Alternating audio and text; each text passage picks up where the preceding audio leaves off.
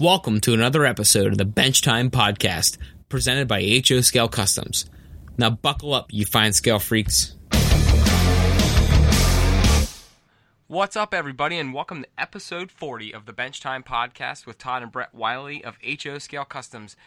It's episode 40. I can't believe we've made it to 40. We're almost a full year into it, so like 12 more weeks. But big episode. It's a milestone episode, and we have a great modeler and a great addition to the Model Railroad community online. And we are super excited to get into our interview in a little bit. But first, we need to go over our Patron of the Week questions. So this week, we have a couple questions. These are actually ones that I think we've talked about before. Maybe just you and I. Probably not on the show yet. But Lynn actually brought up an awesome question this week. So did Dan. But Lynn asked if we use real dirt. He does. And if you do you cook it first to make sure that there's no critters or living organisms in the soil? Also, do you only use man-made or manufactured products for plants and trees? Personally, I scour the neighborhood for all kinds of dried plants to add to my layout and modules. I use a combination of dead plants, store-bought, and others for trees. He says he hasn't forgotten your care package of sagebrush, so hopefully we get a little bit of sagebrush soon. But Lynn, send us a message on that. I don't want to have you have to ship that out of pocket, so we'll we'll pay for shipping or whatever we need to do. I did mention that to him as well. So that'd be. I mean, we'll chip in for shipping if you're going to give us some sagebrush. That's awesome. Yeah. But so he threw in a picture of trees. And if you're on the show and you're a patron, obviously you are because you're listening. Pictures is an example of trees and brushes on one of his bushes on one of his modules. The sagebrush, mint flowers, and lichen from 3 or more different states, which is cool. Michael's Christmas tree bamboo skewers with scouring pad bits, trees from eBay, and more. P.S. Since I'm very dry climate, not baking the dirt isn't a problem. He said, no, and at the end he says, you don't have to read the whole way through this one, which I read, and then I read it again. So, anyways, Lynn... I've never baked any. We never baked the dirt. We do use real dirt. Yeah, but it's sat in a tub in my basement for like a year now. Yeah. I think everything's dead in it. Yeah, and I mean, I found some really fine stuff to begin with, and then we sifted it out. I did not bake it. I never thought about microorganisms or small critters or things like that.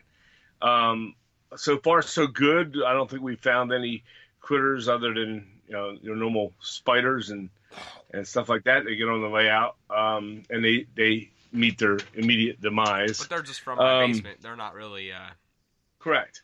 But as far as I never thought about that. I guess that could happen. Right. But we do use real dirt. I never baked the dirt. I've never thought to do that. But we definitely do have real dirt on the layout. And we have a couple different types of real dirt. We have some real sand that a friend of yours got from a beach. We have real sand. We have real dirt. We have a bunch of real stuff, actually. So that, yes, we've used real dirt, but no baking. Yep. Yeah, we have Outer Bank sand that we use. Second patron question of the week is from Dan. He says, does your wife, quote unquote, liking your Facebook and Instagram posts about train stuff you want to buy imply approval of purchase? He doesn't want to sleep on the sofa because he spent too much on trains. No, I get it. I would just say yes and then ask for forgiveness later.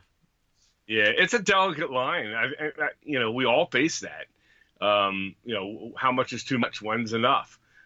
When does it start backpiling on you? Right, but he was just saying the question was if you share like I want this engine or I want this new kit or I want to do this on my layout and she likes it, does that give you permission to do it? I think yes, it does. I would have to say she agrees. And then you just play dumb when later if it becomes an issue and you're like, well, you like the post. That's what I thought. Yeah. I thought that meant yes.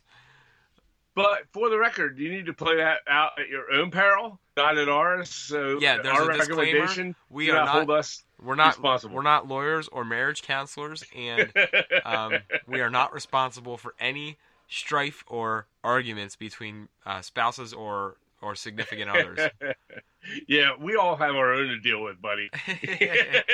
Yeah, I got a tight eye on our budget down here for the layout. So, yeah, I'm with you, Dan. But I just say, yeah, my gut would be yes. I would just do it and then ask for forgiveness later. That's right. I mean, you may have to sleep on that sofa. But it's one night for that thing you really wanted. Yeah, I mean, and how uncomfortable really is it? I mean, I got a brand new sofa. I think a week's worth of sleeping on that sofa would be worth it for some men. I have a brand new sofa, by the way. Oh, well, yeah, you do. So I mean, hey, it's an engine. It's a nice sofa too. So, anyways, we're gonna jump into our interview with Ron Perry. We're very excited to get this going. And I hope everyone enjoyed it. Ron does a lot of stuff online, so make sure to check out all of his things. We're going to put links to the show in there, and we're also going to talk about we're going to put links to his stuff in the show description, and we're also going to talk about it during the show. So make sure you head on over and check out everything that Ron has, because he's great. So let's jump into that interview.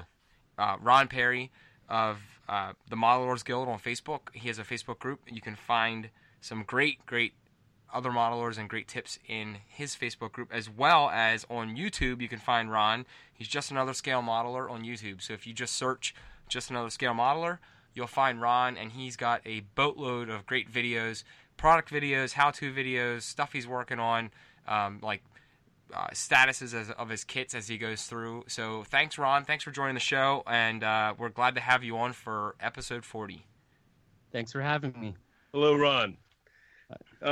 Hey, Ron, we've listened to you from a podcast for the last couple of years, your actual podcast that you did, and that's how we kind of found you. We had to play catch up on some episodes. Right, yeah, absolutely, a lot of them. And I listened through everything a couple times because listening to podcasts are one of the things I like to do when I'm modeling.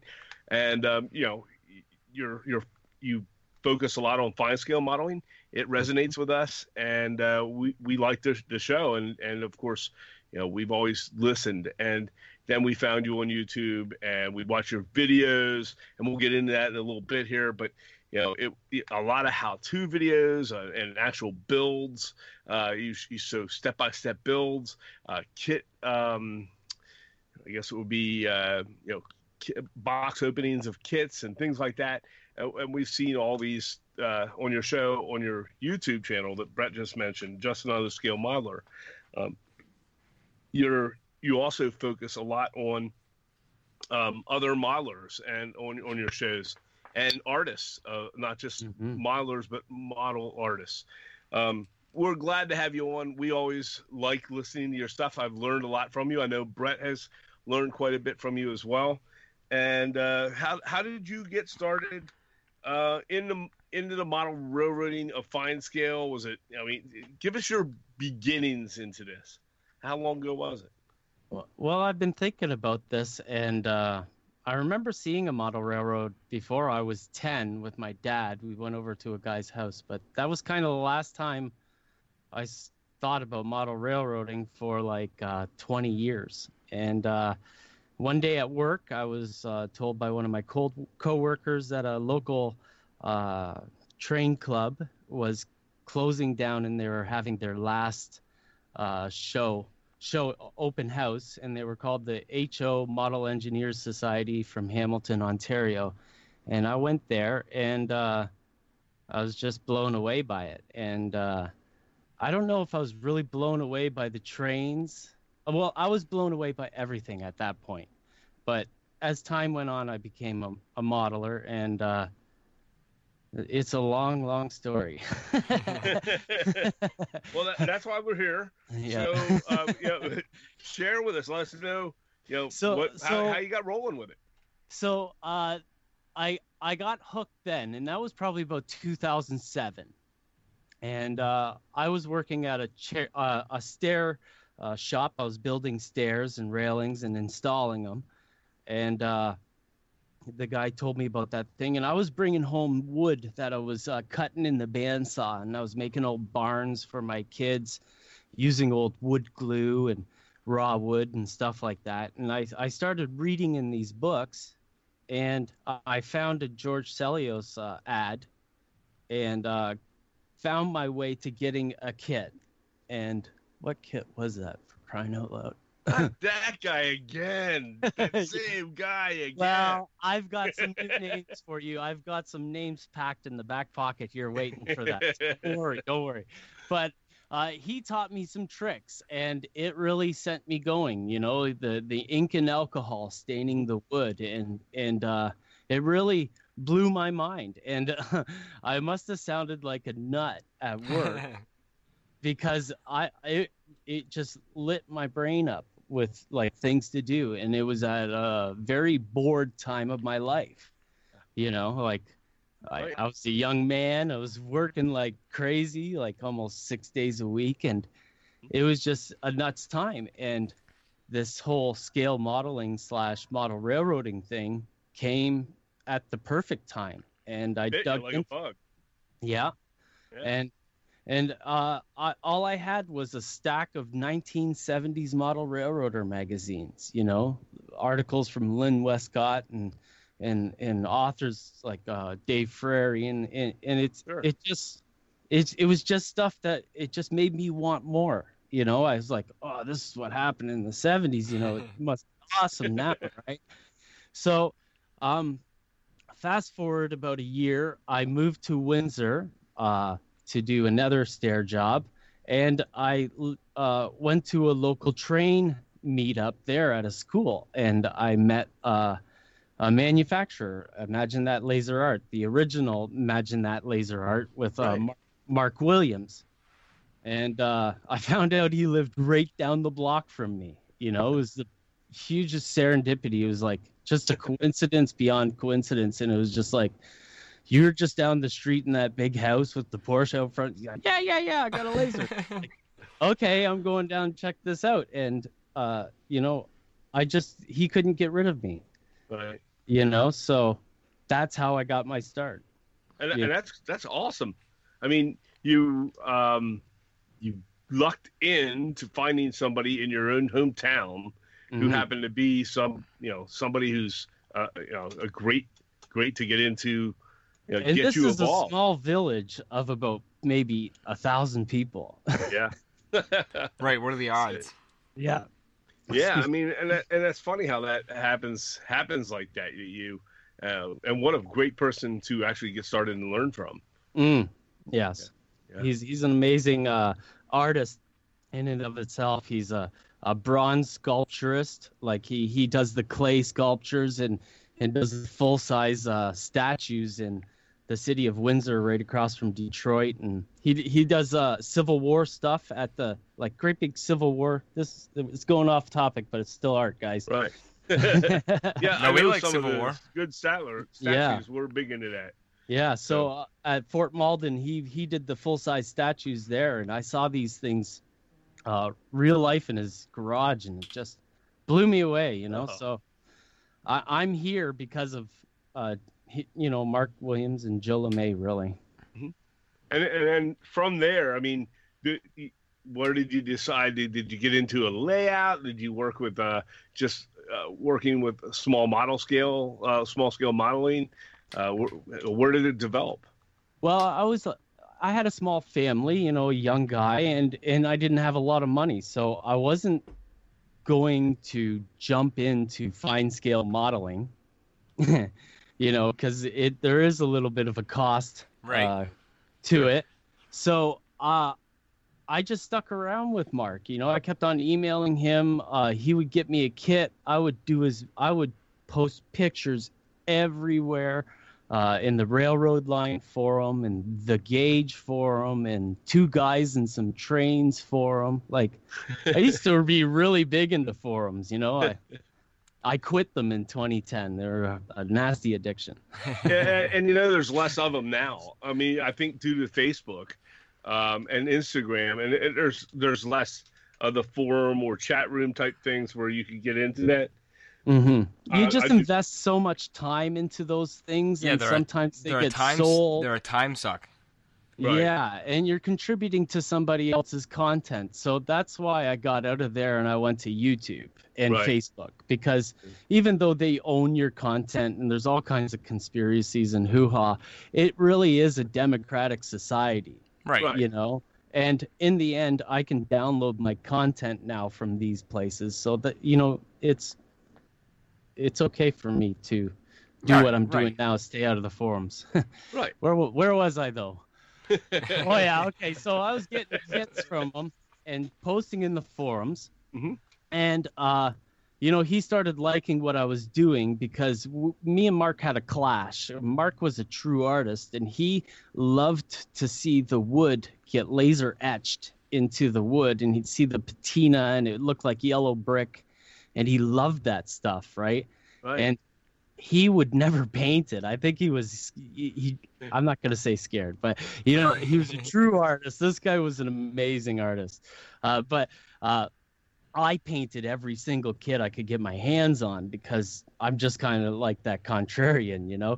And they kind of molded their instructions through the paintings on the kits that I did and Joe LeMay did, you know? So they were using this young kid full of piss and vinegar, excuse the language. No. See, they were using I had that fire in my belly, and they were using it to the best of their ability, and I thanked them for it, you know? Right. Because after that ended and I moved back to London, I continued using the reputation that I built from them to, you know, get in touch with other companies and either do kit proofs of new designs or help with instructions. Not many people want you to help with instructions. That's a rare thing to fall into. And you got to be good at it. 100% of manufacturers hate doing instructions, but you can't. It's weird, but so yeah, that's really how I got started, and that was before I started YouTube. I had blogs and stuff like that, and around 2013, I got hacked. Maybe it was 2012. And I had like 4 or 5 years of content on this website, and all of a sudden, all the coding for the images went all missing. Know? And all the images were erased because the hackers needed space on the FTP, you know, and it was just like, oh my God, what a mess, you know? Oh my God, what a shame. Yeah, and I'm like an amateur web, like I'm a hobbyist of many things, guys, but I'm not very good at it. I could get by, you know. So I moved to YouTube full time, just like around 2014, and I bought a camera and mic and just went at it, and it was so hard because I'm not really a social guy. Right. I'm a lone wolf, you know. I like to sit in my shop and build my stuff, you know. Right. I'm not really a club kind of guy or a show kind of guy or even a history go and do history thing kind of guy. I just love to sit at home and hang out with the family and do my thing, you know. Like, I really appreciate listening to Brett, you know, and his family stuff, the way you get the kids come down and they're, you know, you just continue doing what you're doing, you know. Yeah. And that's what I do, you know. It's you know, it's fun to see the older daughter, you know, get into it and want to come down and see the layout. So yeah, it's fun that it's cool that you have an appreciation for that. That's and you understand it. You know, when my dad and I are down here working, the kids come down and, well, the older one understands it, the younger one doesn't really quite get it. but yeah, it's well, your dad's appreciating that right now too. Exactly. Because, right? Yeah, I get to do it with my son, and then I also get to see my grandchildren maybe later down the road, maybe take an interest in it as well. But I'm doing it. We're all in this. We're at my son's house working it, and so we're all together, and it is a family thing. And I do like keeping it that close knit. we're not far off of being lone wolves ourselves. I do like going to the shows, and I will talk and socialize with people.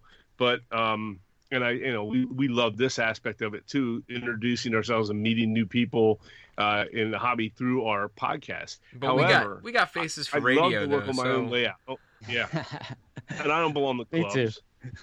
Yeah, I don't belong to a club, and I get my satisfaction out of working at my workbench on my time in my home at my pace, and working on the layout with my son.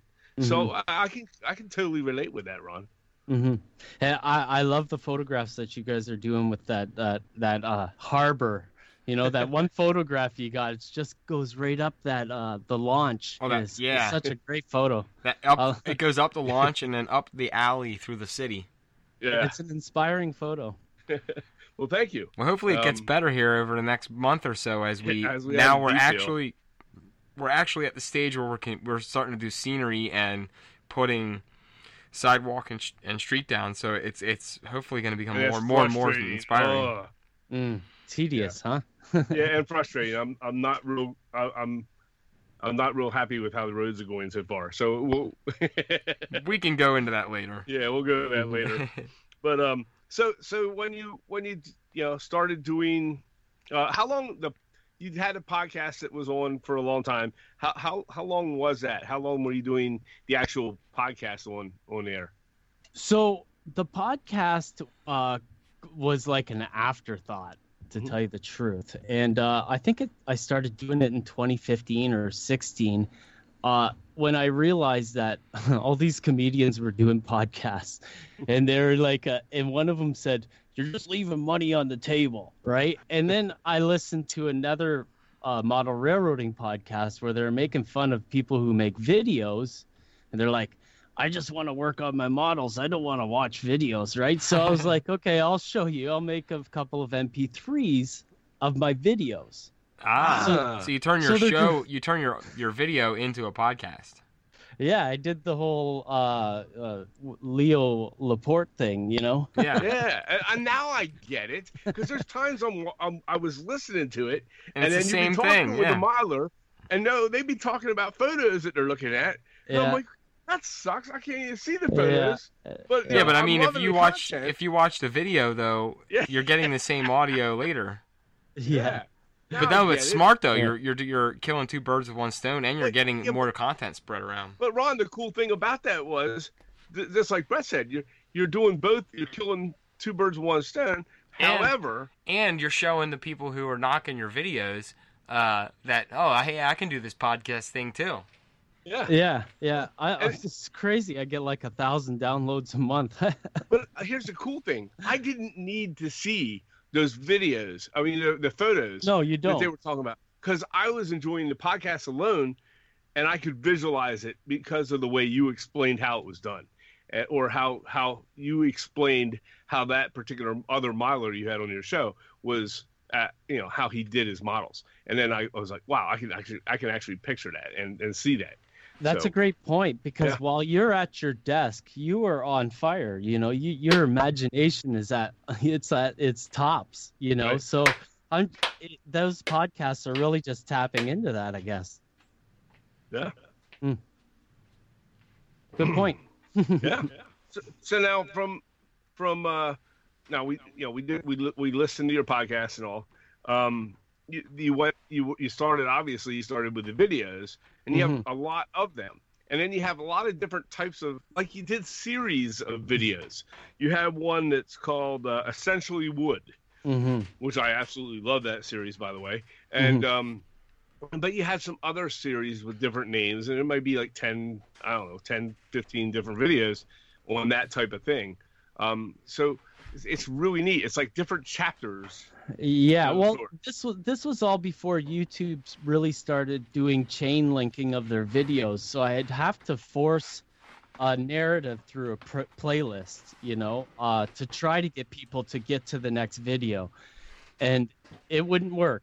It never worked, but there is, for a lot of people, the full story of these videos, and sometimes I know there's a couple of videos in the playlist where I was just like, you know what? I'm just having a fun night with a couple of beers and playing some Pink Floyd, building a cup 4 feet of water here. So how about you just watch this live stream? You know? Yeah, and you're still making your content, and you're being consistent with it. Mm-hmm. Mm-hmm. Right. So I like to do that because I like to have something where people are following something, and I also like to put out hours and hours of content. I really don't care what anybody says. I like to sit there and chat with people in the chat, even if I'm not building a model. If I'm chatting with another modeler in real time, like they're doing text to me, I'm chatting back. People after the fact who's watching it, they comment about the things that we talk about, and right. It's great stuff. It suits me. and we do that we've been doing that with some Facebook Live stuff that Brett and I've been doing. Yeah. Isn't that awesome? Yeah, and it is cool because Brett's on one screen, I'm on the other. We're both doing it together. But not only that, the modelers are there. I love kind of talking to them and answering their questions as I work my hands. And I know that Brett does too. We have some fun, and sometimes it becomes hilarious. And you never know what's going to happen. And I really am, at that point, I'm just doing my own thing. And if they want to come in and watch, that's fine. If they're not liking what they're seeing, well, that's fine. If you have questions, shoot them at us. And that's the hard part too, is I think getting the participation from people that are sitting there watching, but they're afraid to ask the question. This is a new medium. This is a new medium, and we've got to teach people over time that this is what we do, because in the gaming community, you watch those people and they're doing it like crazy, and they're having a great time, right? And like in our community, we're a little stiff, but you find in those Facebook videos that there are people who, like this ink and alcohol thing. I didn't need to pay all that money for that kit. Somebody could have told me, right? And that's a tip that not many people know outside of the fine scale community. Exactly. You know what I mean? Yeah. And you being in that video, help, like saying that little tip might go right in somebody's mind, right? And especially if you're bringing up a mistake that you made. Oh yeah, that's the beauty. Intentionally to help people not make that mistake, even if it's one person and you save them, it's like that's the most gratifying thing in the world. Yeah. I think I've got 400 videos. I'm sure I've got some. Oh yeah, okay. Here's one. Here's one of my favorite ones. I was like, somebody was doing this video. I won't say the name of the channel. They were like, "We're doing signs," and I was commenting in the chat, and they were doing a live stream, and they're ignoring me. So I was like, "Okay, I got to do everything I know about signs," and I planned it out for a week, and I printed out this sign on tissue paper with my inkjet printer, put it onto the wall, glued it. And it bled all over the place, right on camera. And they were ignoring your comments. Oh, no, not well. This was my own stream after that. I came back and I did this stream, and while I was doing the stream, showing these guys off, it just totally failed on me. So, and that video's still up. I like keeping those mistakes up. We're all human, and I like to be able to see the people who are amazing at things and also do the dumbest mistakes. Right. Well, and you know what? It humbles. Like you said, it's the human side. Yeah, exactly. It humbles you. Yeah. Yeah, and I think that you're bringing people into the hobby that way. Like you're bringing it down. Mistakes too. Yeah. Yeah, exactly. Yeah, I mean, I'll be the first to admit that I make a boatload of mistakes. So. Oh yeah, I don't know how many we've made already on the few videos that we've done on the YouTube, on the live YouTube things, and then you guys busted my stones about the seagulls. Yeah, there's some good moments every now and then that we get a good laugh out of. I had a moment with you last month on the podcast about Pledge. Yeah. Explain that. What's the deal with the Pledge? You were going to talk to us about the Pledge Future. Pledge Future Floor Wax is the product in North America and in Europe, it is called Pledge something else. And what it is it's just a floor wax for linoleum. And one of the features that it does is if you've got a piece of acetate that has, you know how you rub it on your desk and it gets some fine scratches on it? Yeah. Well, that'll come in and it'll fill it in. Huh. You know, it'll get rid of those scratches, right? And another thing it'll do is if you do it over, you know how that sometimes you use your liquid AC and it fogs up your glass? Yes. Yeah. I'm pretty sure it'll stop from that. You know, I've been working on that for the last couple of months, and I just saw a video where a guy said that, and I'm like, okay, here we go. Right? So it covers that. And the thing is it's really hard to get this acetate to glue to the windows, especially some times of the year. You know, in Canada, we're susceptible to the barometer, really, and the temperature, right? So sometimes it takes a long time for it to glue up, but what you do is you put your acetate on, you drop it on, you take a dropper, or this is what I do. I take my acetate, I put my finger on the back of it. It's already been coated once in the Future Floor Wax and dried. I put it up onto my Munyon, and I take a dropper, and I drop a drop of Future on top. And I try to use that capillary action to kind of suck it in there, right? Mm-hmm. And you leave it.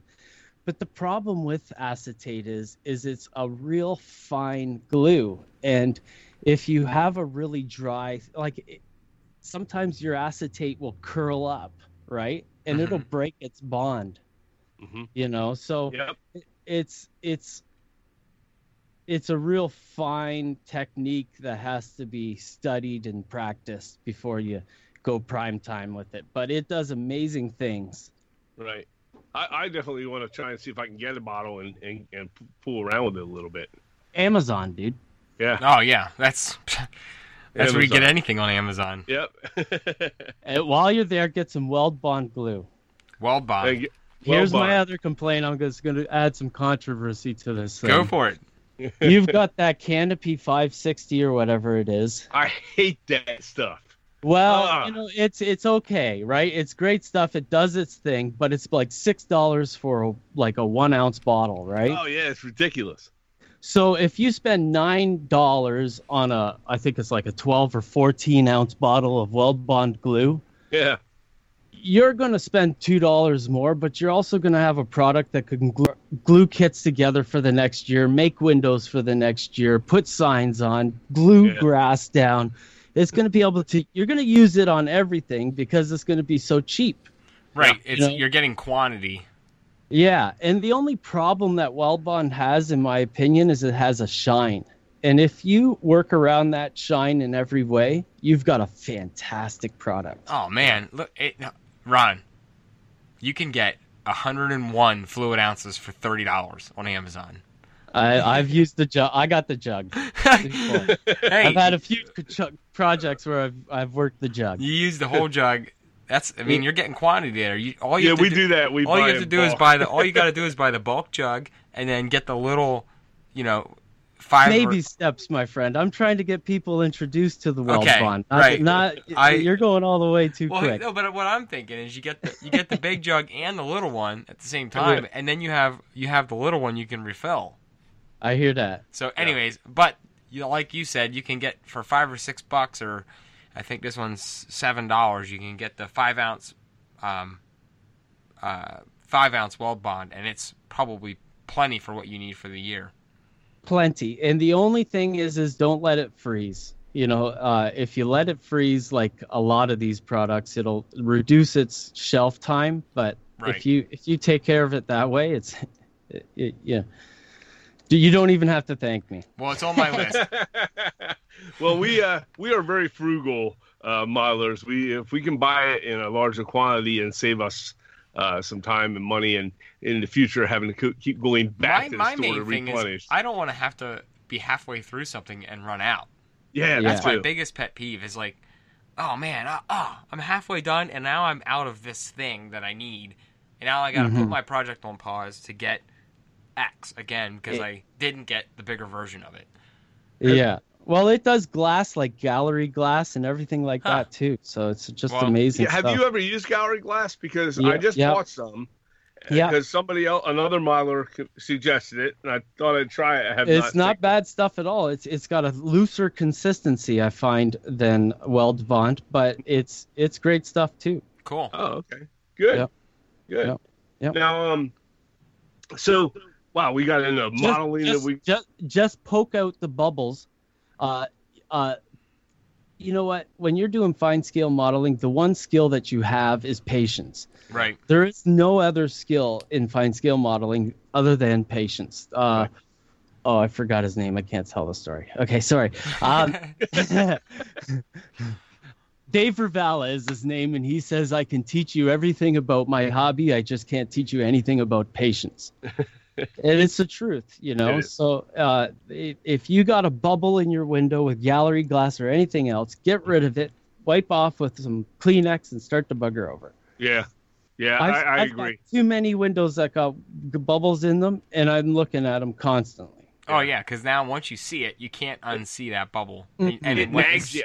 As soon as you look at that building, your eye goes right to that bubble. Yeah, I want to put it up on that shelf with the ones that aren't ready for the layout, and I just kind of leave it off to the side, and then eventually I'm going to dig that off, and I'm going to tear that apart because I don't like it. I'm rubbing my hands, guys. I got another tip. Go for it. If you go acetate and you do a really, really, really fine gallery glass, pacer, weld bond strip on the thing, it'll glue your acetate on and give you float glass that is really thin, and you can see through it a little bit better because of the lensing from the acetate, or the lensing from the glue on the acetate. Okay. Yeah. That's a great idea. Mm-hmm. Now, and this is a man who. The purpose of that is because sometimes when you do your glue windows, it's too thick, right? And to reduce that, you do it on this acetate, and then it gets glued to the back of the munion as opposed to being penetrated through the whole darn puppy. Huh. Yeah. Well, that's good. Well, you're full of tips tonight. That's awesome. Well, and he knows his windows, Brett. Right. Some of those buildings he's built, I've seen on his photos and stuff. That one you did recently is super long. I don't know what exactly it is. That was a crazy long building. How many windows were in that thing? Oh, I don't know. That's not even the worst one, though. There's imagine that laser art has a skyscraper called the Albany Tower, and I think there's 160 windows on it. Oh my gosh. And I've built 6 of those things. Oh my word! I would just get a pistol and put it in my mouth. Child labor, my friend. There you go, and a bunch of spray cans. I'm sure you listened to the Frank Varga episode. Yeah. He had that one building. First time I ever heard of his name, and he lives in Toronto, fairly close to me. Yeah, and he's an amazing modeler. That every photo I see, I get tips like. The clapboard building that you never see but looks so great on his diorama, or the entrance into these large buildings. He's scratch built the entrance to these things, and they look amazing. They look so real. Oh, you know? Dude, fantastic. That one the one he just did, the AMP market. Yeah, that one. That's what I'm talking about. I mean, I built that Metzger building. We talked about that a couple weeks ago. I built that Metzger building a year ago. Or a little less than a year ago, and I thought I did a good job, and then I saw his, and I'm like, and I talked you look at yours again, and you're like, oh man, and I do think it turned out real good for me, and you know, he saw mine and it said, wow, I had that on my shelf, and I got to get to work on it sometime, and all of a sudden now he puts it out, and I'm like, 12 hours later. Yeah. Yeah. What the heck? I don't know. He must work at incredible speeds. And this is a man who's a busy man. He's I think he's a carpenter. He is. Yeah. He does roofing and he's a framer. Exactly. And so we know he does long hours out where he finds that time, but he must work at incredible speeds. And like you said, the detail that he puts into things is insane. Mm-hmm. So, but, and that's the neat thing about this and this the podcasting end of it, or your YouTube channel that you have, and we're finding out with the podcasting too, we're getting to meet some incredible people that are not just modelers, but they're artists. And you, more probably than anybody I've ever seen on any podcast or any show or any YouTube channel, you have so many people that are artists. Some of them aren't necessarily even model railroaders that you've done features on. And it's fascinating, the level of a different world that they're in. And you just have to take from that, I believe. I love those kind of stories. I think the thing is that we've got to understand is like we're like looking. I first looked at these people like they were in some niche hobby that didn't have anybody in it, but these guys have 68,000 followers on Instagram, and Michael Paul Smith had 4 movies done and documentaries done about him. And I've gained a deeply satisfying friendship with Michael. I talk to him every week via email, and it's just one of the most I appreciate it so much. Right. And this artist from Taiwan, Hank Cheng, he wrote a book. It's all written in Taiwanese, and he wrote the signature in English to Ron and the date and the whole thing. And it's I've got these friends all over the world, and it's like Iraq. Yeah. Turkey, Australia, Brazil, like it's literally insane. And you've done a lot of shows with people from all over the globe, and I just find that fascinating. Australia, in particular, to a couple of real good ones that you did I enjoyed. But yeah, Joshua Smith, yeah. And the thing is I found his through insane too. By the way, Joshua Smith. Almost all of us. Found this hobby at a point in our time that we needed it, and we all just use it as a form of therapy. And that's what I found through most of my conversations is that, you know what, this isn't about anybody else except for what makes me tick. Right. In each and every one of our cases, Right. And if you happen to like what I like, awesome. And if if you don't, hey, I'm still going to share my thing.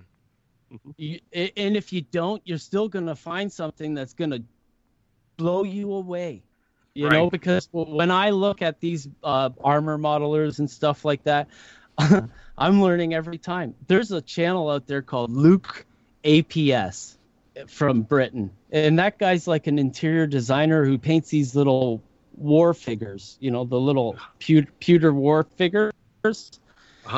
I've learned so much paints and all that stuff from that guy, and that's what this, to be really good, you got to learn the chemistry of the stuff and how you're going to make these emulsions work, Right. And well, I've talked about it many times on the show here. I've been using a lot of the AK products and great stuff. And it's something that isn't designed for model railroading. However, it can be worked for it. And you get to see what we can take from wargaming or from military modeling, and the same. We have a lot of followers ourselves at our military modelers or wargamers that pick up on things, and they'll comment or they'll send me a message and saying, "Hey, that's a great idea. I never thought about using that." And it was a model railroad technique. There's so much that the arts can share with each other. Yeah, I've been stealing from those guys for years, and I never used AK, but the thing is I know they work, and I've used MiG. Yeah, and they're basically they both have comparable products on both sides. There's like 4 brands that all have comparable products. Right. So right, it's not the yeah. I mean, there's so many. There's a bunch of different products out there. That are made for those types of modeling. I usually just try to find the cheapest one. Yep. You know? If you can, that's the trick. And I'm not doing that because, I like to I'm kind of the guy who, if I go into a hobby shop, use my words wisely here. I spend. I was gonna say waste. I spend money every time I go on whether I need something or not, whether I find something I wanted or not. Just to support the guy. But as a creator, I can't possibly do what I do the normal way. No. You know, there's just no way for me to do that. You know, like I have a good friend called Martin Welberg who has Scenery and stuff. He has his products available through Scenery Express. And I think he's going to be at that. I don't know if he's going to be there or not. But Scenery Express will be at the Fine Skill Show Expo, sure. and these Martin Welberg products will be there. But he sent me a great big box of supplies once. It was like, holy smokes. And that was the catalyst of that essentially wood. And the next series that came out was, you know, where the dioramas all came together and all that jazz. Sure. So I couldn't possibly be a creator and do it the normal way. So, you know. No, and I get that. And you, by being able to try out these other products, and be able to mix and mash with stuff, I'm finding that when I was taught. Sorry to jump on you, but no, that's okay. Go. Martin sends it to me because he knows that I'm a live wire, and he knows that I'm gonna do something whacked out about it, you know. and that's what he's looking for is left field, you know. Right. He's looking for some. He's looking for some promotion too, you know. But the thing is that he wants to see what people are gonna do to it, you know. And and I'm kind of that guy. Mm-hmm. Yeah, you know, and you are definitely. I mean, there's techniques and things that we picked up from you that I've not seen from other places. I'm not saying that you originated it necessarily, but for us it's new. And you know, one of the things is one of the videos that you had on was making rust out of vinegar and a steel wool pad. Yeah. And it was really I actually did it. I love it. It's amazing, isn't it? Yeah, it took me a couple What's that tries. guy's name? It took me a couple attempts to get it right. But that was my own failures at that. But it worked. So it was awesome, and I'm glad you shared that because I use it. I gave my. I don't think I gave you any, Dad. So I'm holding out on you. But no, you didn't. Anyways, back on track. The guy that taught that to me, his name is, I think it's Kurt Heron. He's from Essex, Ontario. Shout out to Kurt Heron. Because it was like one of the first tips that I ever learned in this hobby. And it was... Go ahead. I was going to say my failure with it, you're going to laugh at this, was that I used... And everything against my instincts, or my instincts were telling me not to do this, but I used steel wool with soap. And but I tried to boil out the soap first. And I'm like, well, if I just boil it out for a couple minutes, we'll be good. No, you can't use that because it still must have some kind of residue left even after you boil it out. I think you came up with a great sludge recipe there, though. It just became like this blob. It was a blob. I couldn't work with it at all. That's a true bottom of a bottle recipe, right there. It is not. That is not a glorious thing that I like to share. But yeah, don't use it. Even if you boil the soap out, don't use it. But I always try to change the instructions too, and it fails on me.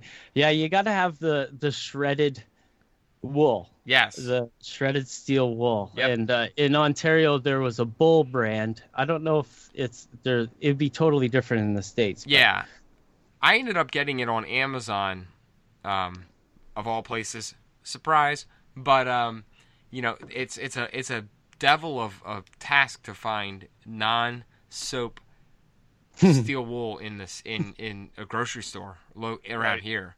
So yeah, the hardware stores, the big box hardware stores like Lowe's and Home Depot, I recently seen it there. Yeah, and they have it. I just didn't want to. I was lazy. I didn't want to go there, so I just got on Amazon. And another one he did was that I took from, and I've done a lot with it now.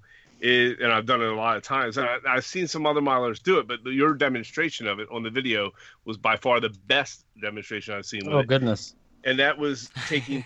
No some pressure. Of the, you had some strip wood. You laid it, butt up against each other, and you took some pigments and you sprinkled them around on the wood and on the strip wood, and then you took just plain alcohol and from your brush, and you just wet it down and spread the pigments around to different spots on the boards, and you got all these different really cool wood tones out of it. And it was a really great demonstration on video as to how it looked when it was done. And I tried it, and I guess you could screw it up, but it's almost a fail proof unless you go absolutely batshit. No, you can screw it. Crazy. You can't screw it up because you can always pull out the sandpaper. Yeah, exactly. Right. And it can be removed. So it was really neat. My first, right off the bat, it turned out awesome for me, and I was like, oh my gosh, this is great. I've heard of other people doing it, but never demonstrated like that, and that's where your show has that advantage where not an advantage so much as it's well done. I mean, you're good at explaining how-tos. And I've built a few Sierra West scale model kits. I built the Foss Landing one 3 times in a row, and then I built the shipyard that you saw in the Essentially Wood program there. And I contacted Brett Gallant, the designer of those kits, and I was saying I'm gonna do a video here. I'm gonna credit you for your design and stuff like that. Is all right, because he sells this extremely expensive kit. Well, it's like $250-$300, right? And it comes with boxes of detail parts, which makes it worth it. But the thing that really makes it worth it is it's got instructions that no other kit has. There's only like 4 or 5 kit companies that really do instructions with a wire-bound book, and it doesn't have to be color photos, but it just has to have a little bit of passion shared on the pages, and Brett Gallant is one of those guys, man. Like, he really can just, get you down to getting to work and knowing what you're doing, and he's just, it's as tedious as you can get to, but the thing is he's got you step by step. He's taking you through that, and most of those techniques in those videos are Brett Gallant's. Right. So yeah, it was well before, done. I don't have many techniques, and even the ones that I've come across on my own, I know that I've heard little things here and there, but didn't know what I was hearing until I went through it. Sure. Like, I'm gonna out myself right now. I've got a technique that I've been saying I've been working on, and I haven't said the guy that I heard the thing on, and I thought about it earlier this year. Monster Model Works sold their company, and while that was happening, I thought to myself, it was Jimmy Simmons who first wrote about this, and where you use it's a long drawn out technique, but you use a dull coat, and it leaves mortar lines on your brick, and it's just you can't like, most mortar lines will disappear when you put sealant on it, right? But this won't. Right. So while I put 20 hours into studying this thing, it was I got the idea from somebody else who tipped me off, So we all got techniques that we've mastered maybe, but I'm sure most of us have all got our techniques from Dave Ferrari. Yeah. Oh yeah. I mean, he wrote the book on techniques. That guy that everyone gets all their advice or inspiration from. And if you ask him, he's gonna say George Sellios. Yeah. Right. Yeah. The other go-to for everyone. And that's the thing. And I think every episode, those two guys, their ears have to be ringing because we're talking about them all the time. I've got new ones for you. I got new ones. All right. Or Todd. Yeah. I get your names confused. You were about to say something. No, I was going to say, even your modelers that we've learned from have learned from somebody, and each person has taken, like, you may have taught that to me through your video, that technique I talked about with spreading the pigments onto the wood from the alcohol, and and how we can't screw it up. However, I may be able to work with that in my own way, and in the process of it, I'll come up with something that I think is unique. It probably isn't, but I mean, and I'll think, oh, well, here he did it this way, but which is great, and it worked awesome for me. But as I did this more and more, I learned it this process. Yeah. And I didn't, by the way, didn't learn anything new. It doesn't matter. That's how it happens. And I'll teach that to somebody else as, you know, as something that I picked up or found on my own.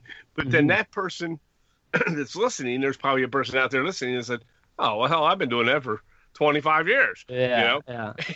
But old schoolers like to keep that quiet. You know, it's kind of like this new age thing that we're all sharing stuff, you know? Right, exactly. And Dave Ferrer, he wrote a bunch of books on tips and techniques. I mean, there's maybe three or four of them out there that are really written by him, and there's like 101 or 301 techniques for building buildings or something like that.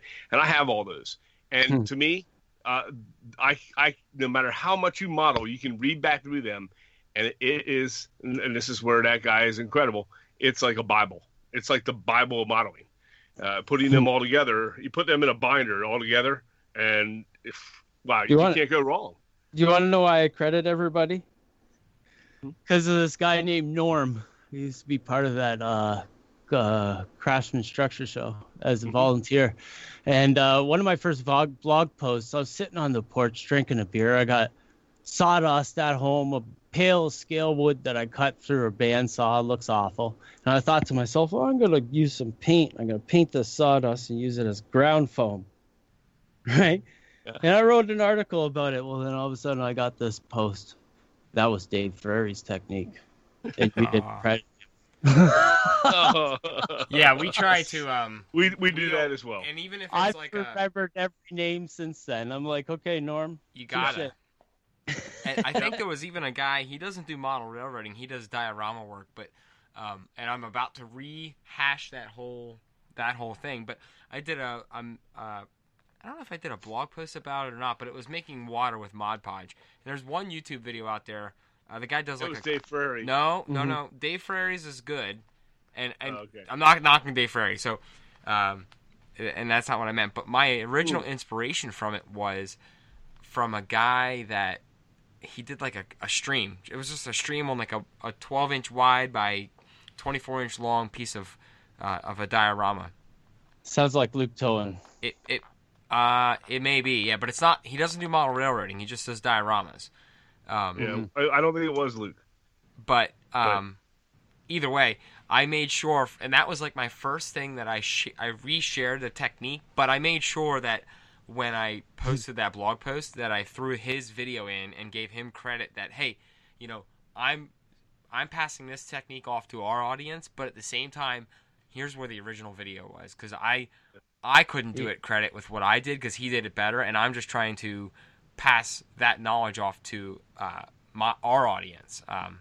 It's probably the same. You're never going to please everybody. Right. But the thing is that nobody's out there to please you either. Right. So but all you can do is do what you do. And if you credit where you found it, and you just try to at least just, you know, our goal is to just pass information off. And if we're not the best, hey, here's the original source where we found it. You give it a whack and see how you do with it. That's my main goal. I just want to how I do it are so much better than how to do it. Right. Yeah. Because right. Exactly. And sometimes our how we did it end up having more than one take because we end up like we talked about just a couple minutes ago where we share the how I did it. Don't do it this way. One of the cool things I've seen on one of your videos, and I've watched it many times and have not tried it, and I find it fascinating because it turned out amazing, is in your Old Bay district, Swedish water. I guess that's a Marklin of Sweden. Yes, and it's the paper towel and toilet paper water. That's his technique. Marklin of Sweden. I stole it. I did it while listening to Pink Floyd. It was great. And that technique's amazing because you put that tissue paper down and you and while you're painting it, it's got all the glue underneath the tissue paper. You're pushing it around into waves and it's folding in on itself, and it's like just the perfect beginning to the acrylic outcome that comes, you know, with all that other stuff that you do. And it looks so great because underneath there's like a 3D color, you know, the texture they can't touch, you know? Yeah, right. So It's really cool. It's true. It truly turned out wonderful, and I've watched it over and over, thinking, man, maybe there's so many different water creating techniques, and you want to try them, even if you dig into the AK side of things, and you want to spend a boatload of money, which I would not do personally, but they have products out there that you can make water out of. It's supposed to be insane too. Yeah, yeah. I'd like to give that guy a shout out too, because Marklin of Sweden, he just quit his job and started doing YouTube full time to, because he could. He's got a family and stuff like that. And kudos to you for being able to do that. Oh, and he's funny. His videos are funny sometimes. Yeah. Oh yeah. Great character, that guy. We'll put a link to see that in personality. If you haven't seen his videos, you need to. And we'll put a link to his YouTube channel in our show description. Yeah, definitely. Please do that. That's awesome. We'll definitely. Yeah, that'll be a great idea. And like I said, he's got that personality that he smiles the whole way through his show. You do as well, and it's and that exudes its own special personality that's catchy. And I love to listen to him. He's a good teacher. Luke Talon is another is like that as well. And just very positive. They're not afraid to let you know that, hey, this may be tricky, this may not be tricky, that kind of thing. They're good teachers. For that matter, Kathy Millett. Kathy Millett is Millett. Is it Millett? Millett. I don't know. Yes. Who knows? And we had her on the show, and she also she's goes with the territory, positive. Getting your name butchered. Yeah, I know we get called Willie all the time, so I've been called Todd Willie I don't know how many times. So I'm rubbing my hands again, because you guys were saying that we always hear the same modelers. Mm-hmm. Okay, so I'm gonna break a cardinal rule and say the Railroad Line Forum is a place where there's some really cool historical content there. And when I first got in this hobby, like 2007, 2008, I was on those forums, like I said, and there was this guy from Sweden or Denmark or out that way called Troels Kirk. And this guy is a landscape artist. He's lived on a boat for years. And then he comes and it starts a gallery and builds a train out in a shed. A train layout out in a shed, and it's all built out of paper, and he uses artist techniques, and he's just an amazing artist. And he released a DVD. It's one of I watch it every year, the DVD, because the tips are just so off the wall, and he's one of the greatest modelers of our time, right. I would say, past Jason Jensen. Jason Jensen's my other favorite. He is. Jason's amazing modeler. It's fantastic. I've seen some of the Troels Kirk stuff, and I agree entirely. Absolutely amazing. There is another guy on Instagram and Facebook that I've recently been in contact with, and he has a German name. I'm trying to he does GP Holtz. Yes. Yeah. That guy. Oh my Fantastic. Goodness. Is he German? I don't know. I think it might be. I don't know. He could be South American. I don't know. But he is an amazing modeler too. And what I like about him is he always shares the materials that he makes his models in underneath his post, cardboard, and all this stuff. And it's he uses everything. Super simple stuff. Yeah. And it looks like you could literally. I mean, there's a lot of people we can say this about. Yeah. But you looks like you can step right into the photograph and you're in another time world. Not to jump on this guy's talent, but that's what Michael Paul Smith does, is the exact same scale and the exact same medium. They do, and those guys are two. I tried to set up a meeting once to do an interview with those two because they're in the same field, and it fell through. I still wish to be able to do that one day. Right. Oh, that'd be great. I can't wait to hear him on your podcast if you get him too. We're gonna shoot for it. I really appreciate your podcast. Not to put anybody else down, but I really like. I was a real big fan of the old Scotty Mason stuff. The old Scotty Mason stuff, and I have all those those MP3s. I archived them all, baby. And I listen to them still, and they're great. You got George Celios interviews with all their friends from the East Coast, all the greats. But your podcast really brings me back to those times, those real great conversations with the people I appreciate, So thanks for what you're doing. Thanks for what you're doing. Yeah, I truly appreciate that. A patron supporter. Yeah, and thank you very much, by the way. Yes, thank you so much for that. No problem. Now with your work that you do on your videos and stuff, I noticed I'm going to ask you what your favorite would be on this, but sometimes you'll do, like you were saying, the long builds where you're just out there for hours and hours building. Sometimes you've done the how-to stuff, or the how you do stuff, and then of course you have also, and this is going off this question for just a moment, but you will sometimes take a break from that videoing of modeling, and you'll go do your own thing. It might be outdoors or something just totally off the note of modeling in most cases. And sometimes it's on the note of modeling, but you're still outside or you're just talking about something totally around you. I think you did some things on, you were out in the orchard. In the orchard, that was one we had in the orchard, and you've done that kind of thing, and you did one with the birds that were, I can't remember what kind of bird it was that you had to watch when you go around the one end of the orchard. and I work with a guy, the guy that works next to me at my desk, and the next office over, he's from Michigan. And I thought I thought, how bad are those birds? He says, we got them in Michigan. They can attack you, man. And I thought you were joking, but I love the fact that you take it might be a rare instance, but you'll take a break from it and you'll go, okay, I'm gonna show them something else, a human side of me outside of the modeling.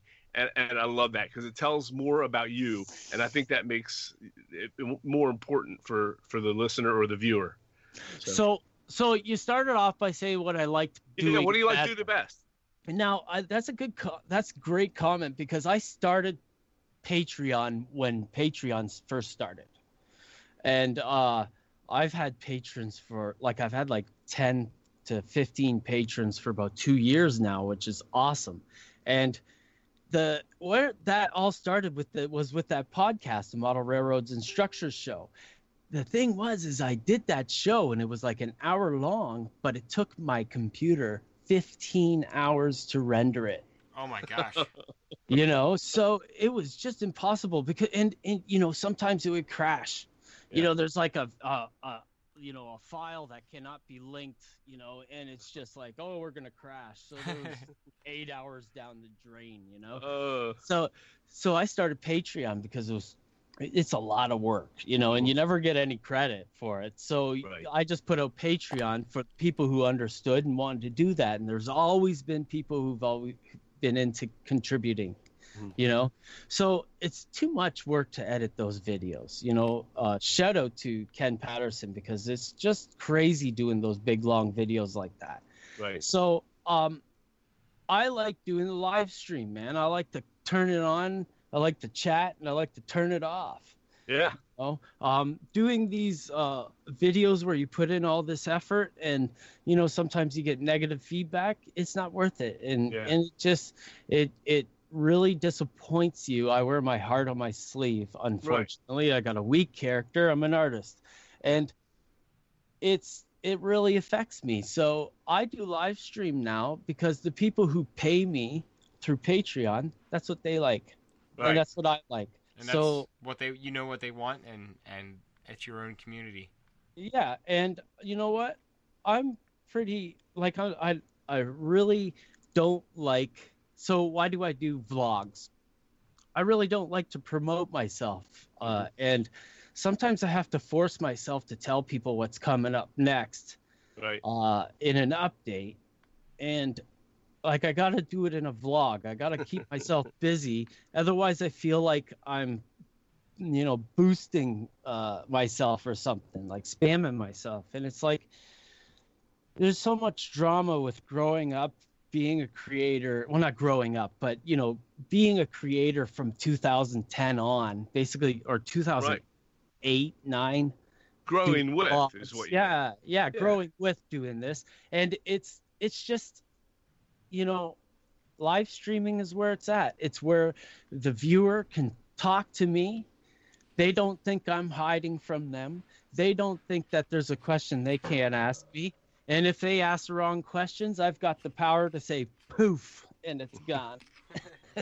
Yeah, and that's neat. We did that. We were talking about earlier. We were doing the live thing on Facebook, and we'll be working, and then all of a sudden, like Brett or myself will go, "Hey, you know what? I'm tired," because it's usually late at night, and we'll go, we're tired. We know once we finish, it'll be loaded up to Facebook, and if the people weren't there to see it that day, they can comment the next day or whatever, or watch it whenever they want to. But we can, Brett can say, "Oh, you know what? I got to run the next day. I got an early run the next morning. I'm tired. I got to get to bed." Fine. Click, done, off, push it out there, and it's one button push, and it's live. Or the live goes to your feed. And I love that. I can be working on something, and when I'm done with showing that, or if I'm done working on what I'm working on, and I don't have to ask or have some kind of a final, okay, well, this is the synopsis of what we just did. Okay, no, I just go, okay, that's it for tonight. See ya. Have a good night. Go on.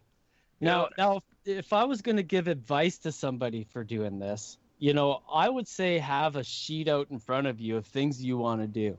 Right. Do what I don't do. Like I've been doing this so long that I appreciate being able to just fly by the seat of my pants, talking about whatever's happening in the model build, Yeah. But, I see a lot of people who don't have a direction or don't have something that people don't know what they're doing. Right. That would help them, with live streaming. But I think people would really appreciate live streaming because it's really low tech. Yeah. People are very forgiving of all the little flaws. Right. Yeah. They understand that it's live. And, sometimes they actually prefer it in a lot of ways, Well, I know our viewers of our live streams usually have a good time because they end up laughing at us, dropping stuff over the floor, or you name it, whatever else is going wrong.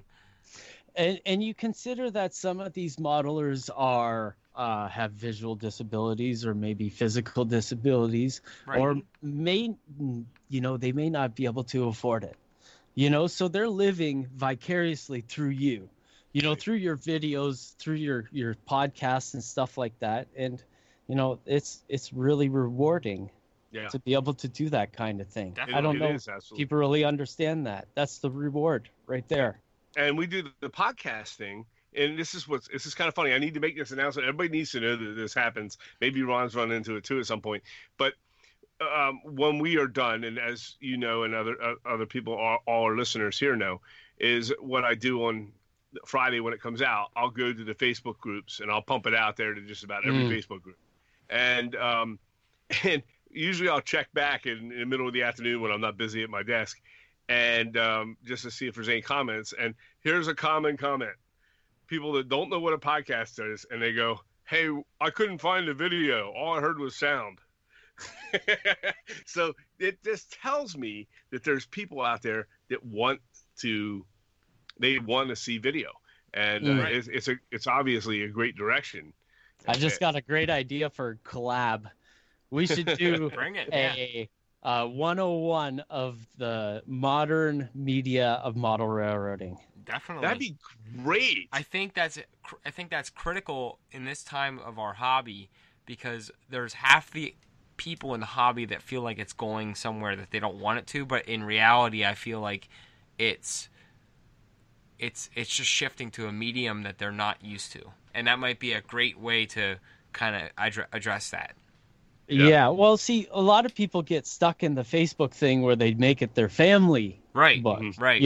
And sometimes doesn't really work when it, and there's other people who just make it hobby, and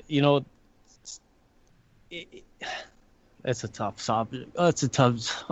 It is. I hate talking about social media. Yeah, and I get so the other toxic people sometimes. Yeah.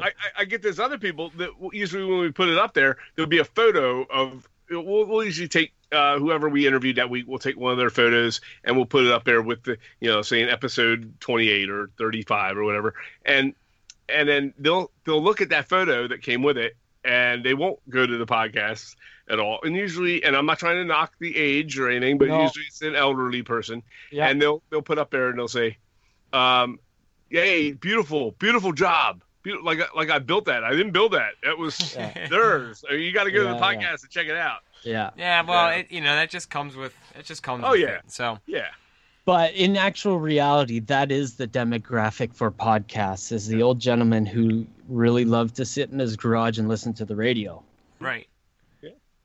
Yeah. So I think. And once you tell them that it's a radio show, and we'll get off this subject in a moment, but once you tell them, I'll usually write back to them and say, "Hey, it's like a radio show. Just go there and you can listen to it." And then they'll go, "Oh, that's a great idea." Maybe we should write a great script for Dave Ferrari.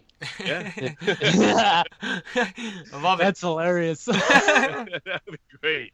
Or Zane, Howard Zane, maybe. Yeah, he'd be a little tougher to wrangle in, but I think we might be able to do it. We might have a couple versions coming, boys. Oh boy. I will say, as those two gentlemen as guests, they immediately warmed up to it, and they were great at talking on it. Now, obviously, Dave has done a lot of video work as well, so he's familiar with being able to talk like that. But Howard's so good too. Oh yeah. So absolutely. And they were both great interviews for sure. So now, what do you have in your future coming up? Yeah, that's what I was gonna say. That the live streaming is a good segue into the new studio, because I did live in London, Ontario for a while there, and moved towards the Port Dover area in Ontario. So I've got a garage with 20 by 20 space that I can make into a nice studio with a hardwood floor. And I've had a rolling chassis for my camera for keep a while. Talking, guys. Oh, hold on, I mean interrupt. Just keep talking. Go ahead. I'll be right back. It's all good. With it there, Ron.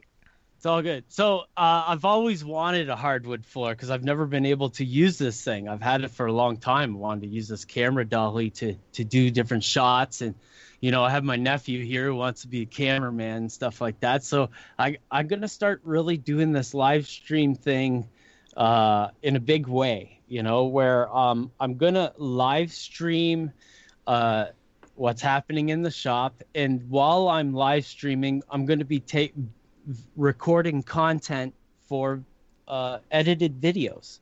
Very cool. So that I'll be able to have that kind of person who wants to do the live stream chat with me, and then those people who only have 20 minutes to watch the good bits can watch those good bits of the kit being built. And right now I'm doing the studio, and it's construction costs. I'm sure they add up quick. 1-to-1 construction is a lot more expensive than fine scale construction. Definitely. It's a little less forgiving, I think, too. Yeah. So it's been a lot of work, and but it's a labor of love, and I can't wait to get started with that. Yeah, no, that's great. And I actually think it'd be exciting to try to maybe hop in on your shows, on your live shows. Oh, wow. If you're up for the opportunity, I think that'd be a lot of fun to join in on some of your stuff too. I'm all for that. Yeah, for sure. But I'm kind of the guy who's always got a new kit in his hands, and I've got a kit from a company, and I've got good things to say about it. Mm-hmm. Do you mind? Yeah, no, go for it. Do it. So this is the first time I've ever built a kit from Rusty Stumps. Ah, yes. Yeah, Rusty Stump Scale Models, Walter Gillespie, and the kit is called Haphazards Hardware Seed and Feed, right? And it's like any other wood craftsman kit, but it's cost effective, which means it's under $100. Right. It's got a bunch of details, like over 20 detail parts, Like, sometimes you get 1 or 2 detailed parts and it's on the box that you get in detailed parts. This has a bag of detailed parts. Wow. And I'm holding a wire-bound instructional book right here, wow. which is something that you never get. Yeah, normally it's a couple stapled papers together, Yeah. That's fantastic. Yeah, so this book actually has the check marks like an old Master Creations kit, or no, wrong company. Why do I do that to myself? Builders in Scale did this. They used to have the little check mark spots, so you go step by step through this kit. And when you've got instructions like that, there's no way for a beginner to fail. Right. I love it. Right. So Haphazard Hardware Seed and Feed is my kit. We're gonna put a link to that in the description, even though we haven't talked to Rusty Stumps. I'm sure they won't mind. But no. Yeah, that sounds awesome, and we are in love with anything that has great instructions, as you probably heard on our show before. So there's a few times we've run into some bad instructions. So anytime we get, we won't mention them, but yeah, no, we won't go there. You want me to mention one? Go. Yeah, sure. It's an old out of production kit. Okay. So, okay. It's owned by I know who owns the company. Better Than Scratch owns the company now, but it wasn't him who designed it. Okay. The old Master Creations kits, and there's the one called the Minerva Casket Co. I've got the photograph of it on my Instagram channel if you want to see it, and the kit didn't describe parts in it. It described part numbers, right? So as you pulled the wood pieces out of the sprues, all your numbers got messed up. Oh because my gosh. Sometimes they were on the part, sometimes they were on the sheet. And it was like, by the time you're finishing the model, you're just throwing parts on thinking, yeah, I got a few pieces left. Where do they go? So it was really a miracle I got that kit together. That's funny. Yeah, no. Go ahead, Brett. I was just say, we definitely have a love-hate with instructions. So anytime and one in particular, and I won't mention who it was, so you may be able to guess it. They are in production, so we don't want to talk. Yeah, we won't mention. However, it's all one. Yeah, I remember that. One sentence. The whole thing. The entire thing was a giant one paragraph. Oh. Insane. And don't get me wrong, the model turned out great. It's just that it was so frustrating.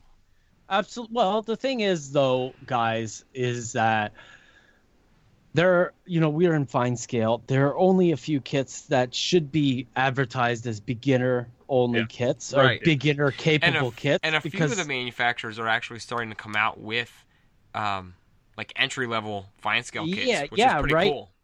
So the thing is, though, is that once you've got a few of those under your belt, most of those instructions you don't need. You just need a few good photos. Right? Yeah. And you know what you're doing. You just need to know where the parts go, right? And right. So, most kits don't need to do that. And if that's how a manufacturer keeps kits cheap, we got to understand that's how they're doing it. Sometimes kits are expensive because they have these instructions. And a lot of your modelers are just going to jack it up in their own way anyways, So, and by the way, while we were talking about that, I just had the cat come in here, and he was starting to bat at all my cables for my new microphone. And I found a surefire way to get the cat out, and that was to shake this rattle can of spray paint. Well, guess what? Like that. As he ran, man, he was gone. Until you shook that rattle can of spray paint, we didn't hear it. So your new mic is doing its job. Oh, that's awesome. Awesome. Awesome. So that's why I wanted to say Rusty Stump's kit, Haphazard's Hardware Seed and Feed, because it really passes that test of being under $100 and having suitable instructions to do what you want. It's multimedia. It's got hydrocal. It's got all the stuff in it. That's perfect. He's got all kinds of great. I've got a couple of things from Rusty Stumps in the past, and I've never had a problem with them. And I love everything I get from them. So I love it.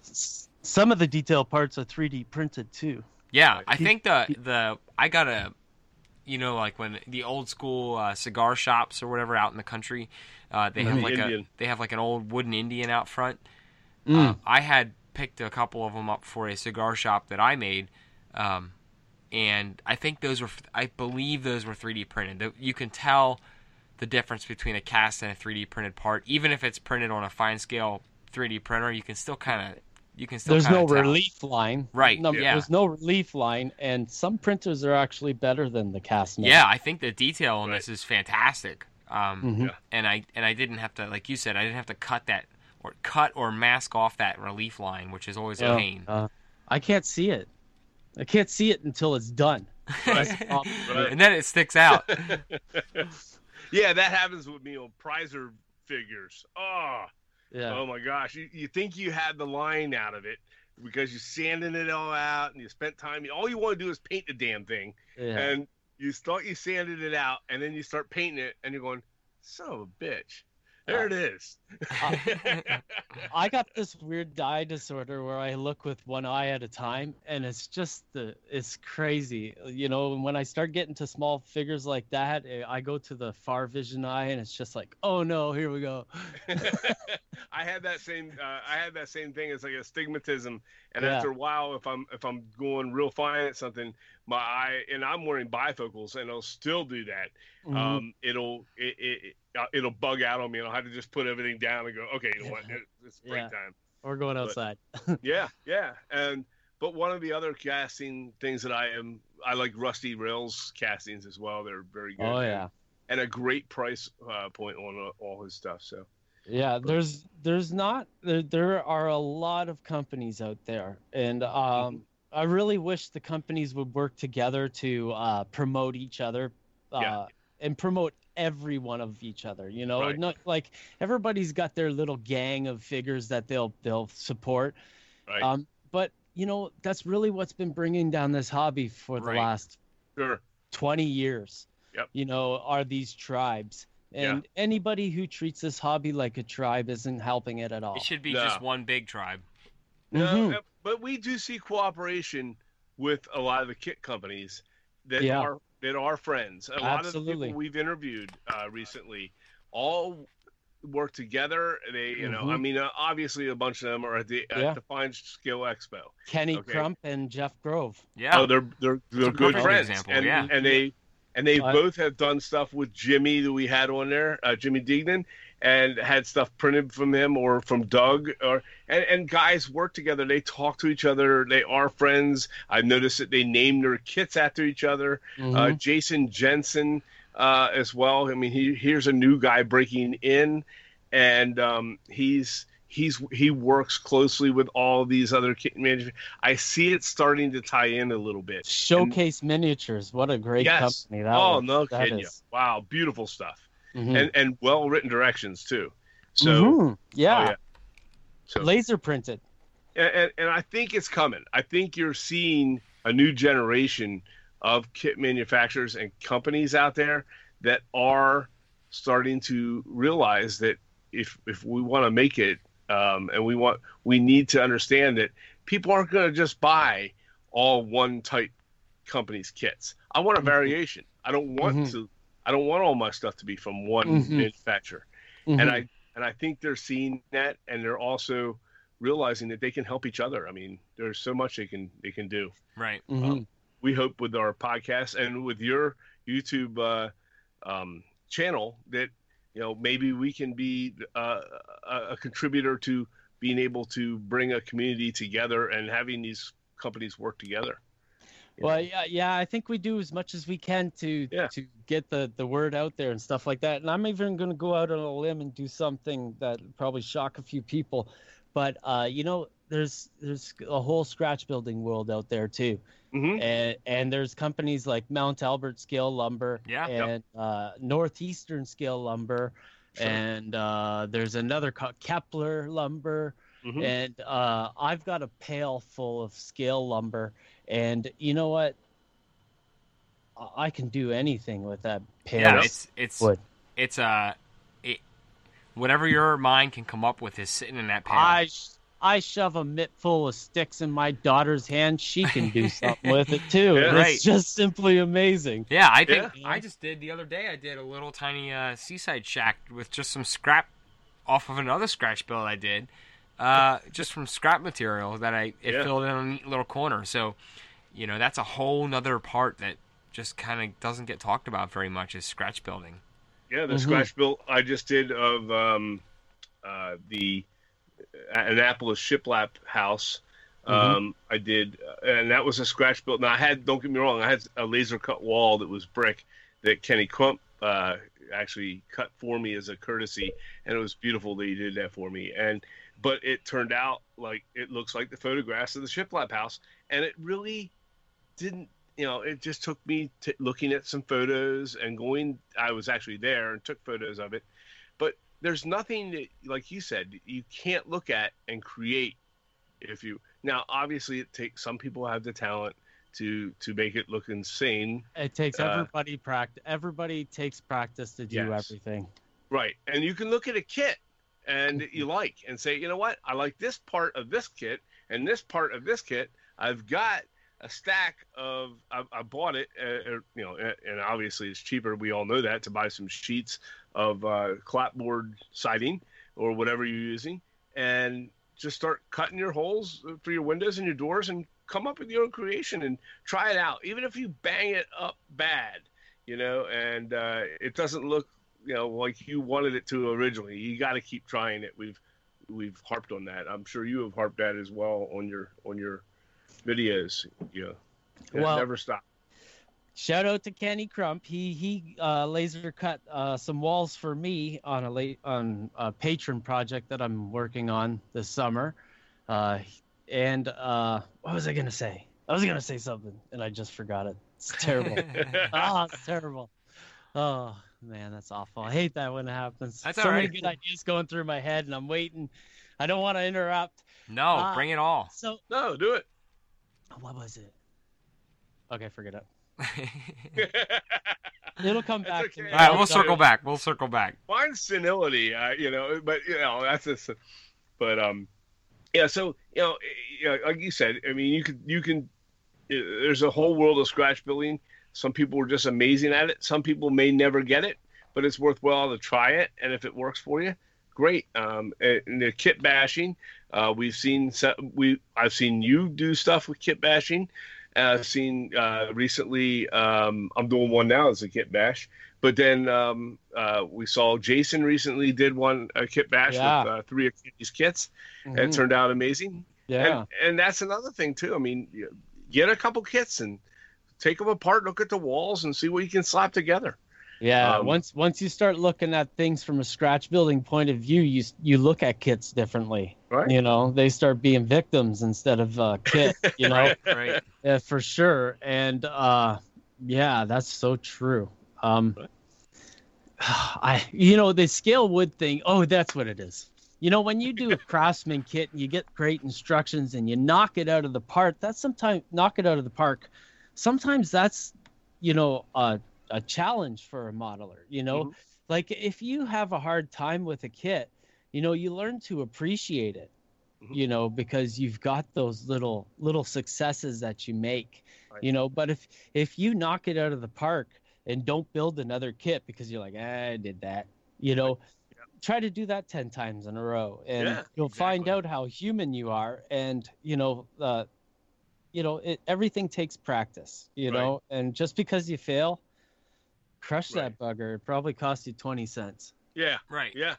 Like I said, I did that scratch build of the house in Annapolis. And I'll be honest with you.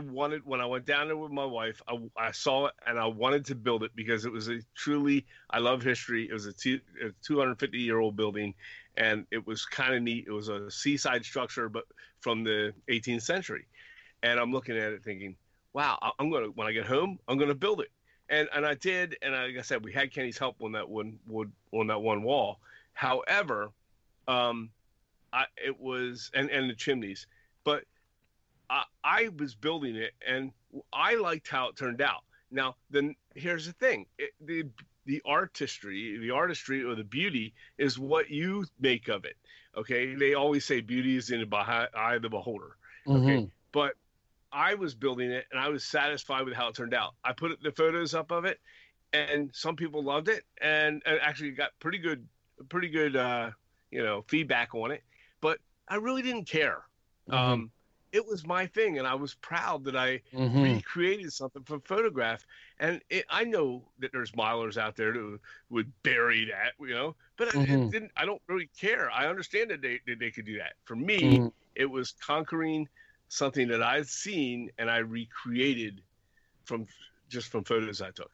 And you know what? If you're one of those modelers who do screw up a kit, if you screw up an entire kit all at once, it's a real pain in the butt, I'm sure. But most manufacturers will deal with you. They'll figure out the situation. And if you're a first-time modeler, 9 times out of 10, they're always going to help you out to the best of your ability. Hopefully, you're the type of modeler who does one wall at a time, and you screw up one wall, right? Like, I don't want to speak for manufacturers, but I've never met a manufacturer that wouldn't help a brother out in that way, Right. Even Master Creations, which is a 1990s kit company that was bought by another company, that new owner, I think it's Mr. It's Better Than Scratch. I don't know what his name is. He honored that and sent me the part right away, and it was a kit that was like 20 years out of production. It was blew me away. So that's awesome. So if you mess up, contact that guy. Don't get all worked up that you screwed up. Just contact him and give him the chance to help you out. There are a lot of nice people out there. Now, one of the other things I wanted to bring up here before we wrap up is you talked about the other day I was asking you about some of the subjects we could talk about, and you were talking about your first layout. So can you get into that a little bit, or? Yeah, I've always had a display layout that ran trains back and forth over 5 feet, but I've never had a layout that kind of did something. And because I was never really interested in all that stuff. But I've got a lot of Rapido trains here. I've got a bit of an addiction, and I want to hook my kids in, and I want to hook the nephew and niece in too. I want to give them something to do with their lives. And scale modeling is every type of tech subject all in one. You've got electricity all the way down to carpentry and engineering and everything in between, painting, all of it, right? Chemistry, you got to figure out how these paints are going in, weathering stuff going together. Sure. So I want to get a layout that I can entice those kids to do it with. And you know what? I need content for the channel. Yeah. And I have a lot of people who've been waiting a long time for this kid to get to work on a layout. Oh, that's good. And of course, obviously, you had the space for it, and it's time you want to build one. And I think that's awesome. I mean, and I think you're going to be able to find, and we're finding it with our layout too, is what you said, content. We're going to be able to, because we are building a layout, and it is not overwhelmingly large, but it's large enough. We're not going to be able to finish it all right away. It's going to take a long, long time. There's always something that can be done on the layout, something that even when it's built that needs to be repaired or fixed or changed. And, it's like you said, it's going to provide you with an endless supply of content. New buildings, new sections of towns, as long as you're working, you can pretty much look at what you're working on and figure out. I can make a blog post, or I can make a video out of this, or I could talk about it on our next episode. I need to get a series of those layout videos, because those guys who get those layout update videos, if you got layout update in the title, it's like 1,000 views right away. I've never had it's immediate. I need to do that. Yeah. Now, how far along have you gotten with it so far? I've got most of the dioramas that I do on the channel. See, I do a lot of custom work on the side for companies and stuff like that, but I keep a lot of it private. Right. you can't really stop what you're doing at a professional job to record it. To try to make some extra loot on the side off this guy's job, while you're wasting time. It never works. It never worked in my mind, so I don't do it. Right. So all the content that you see on the YouTube channel, like 90% of it is all my models. Mm-hmm. So most of that stuff's going to either get sold or it's going to get cut up and put into this layout. Right. So there's a lot of lessons about integrating dioramas coming up and designing stuff around these things, because I'm going to have to figure it out, Yeah. And that's got to be exciting for you that you're finally taking that and putting that onto an actual working layout where you'll be able to have your Rapido trains working, and you're giving that non-static motion to your layout, which will draw the attention of your kids and your nephews and nieces. Yeah, like I've had the opportunity to build layouts before, but never my own. Like I there's a layout in North Carolina that I made into a DC automated kind of trolley line on a Chicago L. Nice. So like I've been a part of projects that really knocked my socks off, but I've never had my own. Who wouldn't want to model a Chicago L? That's like people's dreams on a lot of people. 80 feet of it. Oh my gosh. I think I was able to install like 60 feet of it, I think. Wow. Oh my goodness. Yeah. Oh, that's insane. All that stuff's on the channel. Yeah. North Carolina Road Diaries was the name of that one. I'm gonna have to go look at one up myself. I got the thing for titles. I like it. Maybe that's another reason why I do playlists. Yeah. But you come up with a great name, why waste it? Right. Yeah, you just run with it for a while. Now, hey, while we got you on this subject with the, you just mentioned that, and I've seen a ton of your videos, and I've not seen that one. And then when I was on there tonight, I realized that, hey, since we've been doing this podcast, I'm not really staying up to date like I need to. Do you find that you're so busy that it's kind of hard to watch a lot of the content that's out there and available to you? Or I know we do sometimes. It takes a lot of time. You know what? You're saying stuff that if you weren't a content creator, I'd be blown away by these questions. I'd be like, holy smokes, how do you know this stuff? Yeah. Yeah. I see it. I'm like, wow, how did I miss that? It's been up there for 5 months. Where the hell was I? You can't, because, you got to judge between if you're doing something to be a friend with somebody, because a lot of this community on YouTube is connected purely through the comments. You comment on my video, I comment on your video, you subscribe to me, I subscribe to you. The first time one of those guys don't meet up with that arrangement, and it all falls apart. Yeah. So I've never been able to do that because I've got an idea for a video every week, or I've got I've got work, and it's like I don't want to get influenced by other modelers too. He frustrates me a lot because he's so successful and I'm a jealous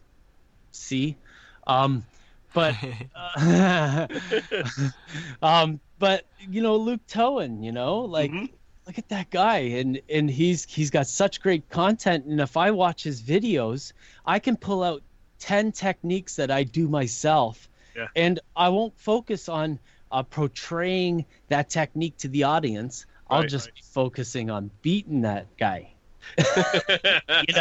So I don't compete. We said that the other day. I don't compete.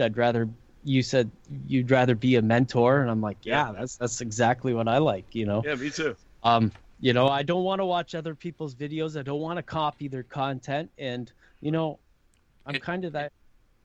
Like, I'll soak it in, and it'll come out in some weird way. Right. I'm unplanned. I'm in the moment.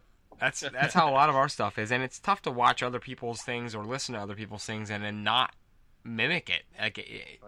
When you listen to someone else's podcast that's good, or you see someone else's show that's good, it's hard to not try to copy that. So we want to watch and learn from other people as well, but at the same time we got to take that with a grain of salt, because we don't want to jump on a show right after we watch someone else's and then take their ideas from them. Yeah, and it's never on purpose. It's always subconscious, you know. And in the end, once you get judged, it's sometimes permanent. Right. Yeah. Right. Yeah. Sometimes permanent. Yeah. Exactly. Yeah, I've been judged already, but I don't care. I got a slippery suit here. Yeah. We had an iTunes review that was a little judgy, but you know, it was still funny. The guy still gave us 5 stars, so you can't complain about it. But you know, it was what it is. You know, it sits in. If you let it sit in the back of your mind, you'll never get past it, and then you'll ruin the content you create going forward. So you just got to keep moving on. It's a big world out there with a lot of people, a lot of opinions. Get on with it, and if they have something negative to say, I understand that. If it's something negative and it's constructive, I'll bring it. Well, we want that. I love that. If something negative, it's not constructive. No big deal. I ain't gonna meet that son of a bitch anyways. Well, here I only got really 2 rules. Either bring some criticism and be constructive and keep listening to see how we improve it, or make us laugh. At least the least is just give me a laugh out of it. We did get a laugh out of that one. So. He's still listening. Listening. Yeah. Totally. Shout out to 5-star. Yes. Yeah, exactly. Yes. Oh, he loves it. I know he's still listening. Well, Liz, listen, this has been we're almost, we got to cut out about 10 minutes of this, but we're almost at 2 hours. And this is one of our longer podcasts, and it's been great. And we need to get you on again. I love the thought of collaborating some stuff with you. I know Brett and you were talking about that. Yep. I'm down. I am all for that. We talked about that a little bit before, but we never got to really, talk to you on that level. And, this has been a wonderful show. I love the direction it took. Really didn't have to, because you're a miler and we're milers, I felt that with this show in particular, and we had this with Frank Varga as well, and Jason, when you have a miler on, and and you consider yourselves milers too, we have so much in common. It's easy for our conversations to flow. There was not a lot of talking over each other, and I love that. This was a wonderful show. It was a pleasure to have you on. Thank you very much. Yeah, it was definitely a pleasure to have you on, and it's something we want to do again, for sure. I love that contact, that idea, and because you have, social media and you've got an audience, and we have an audience. I think it would be just a great way to collaborate. Right, for sure. Right. I just want to say, though, I really appreciate how you guys pull on these modelers who are great modelers, who you talk to and bring them to the community. I wouldn't want to step in the way of anybody who's coming on that. I love that you're doing those interviews. Yeah. And I heard that you might have had some feedback that people didn't want to, like they wanted the old stuff, but I really like the interviews intermixed. I like a variety. We definitely have a plan going forward to have a healthy mix. So yes, they're not going away at all, and I think you'll be I think you as well as our listeners will be pretty happy with what we have going forward. But yeah, the interview. If you have any questions about people to come on, you want help to get I would definitely. I'll contact anybody. I would definitely be interested in trying to get Michael Paul Smith on, as you had mentioned a couple times. Oh my goodness. That would be a great one. I feel like we would be able to have a great conversation with him. And but going forward, I think we'll be able to collaborate on a lot of stuff. And I hope our audience and your audience both enjoy what we both have to offer. I think we have a cool dynamic on the hobby. So those guys are just into modeling. We could spend a whole time. I feel like painting nude prizer figures together, going all bug-eyed, and then taking pictures of ourselves all bug-eyed. Have a little fashion show at the end. Hey, whatever happens. I'm all for that. That sounds like a good time, actually. I think we got a couple people that listen to us from the adults on model railroading hobby. We can get them, and we can get them. They might love that show. So yeah, really. Oh boy! But well, Ron, again, thank you very much for being on the show, and we look forward to having you on again, hopefully soon here. And we hope you have a good evening. I appreciate your time this evening. Definitely. No problem. Thank you very much, guys. All right, you got it. Awesome, and we will reach out to you, Ron. We're going to do a lot more with you. So I hope our audience enjoyed you, and I know we did. So it was great. But have a good evening. Yeah.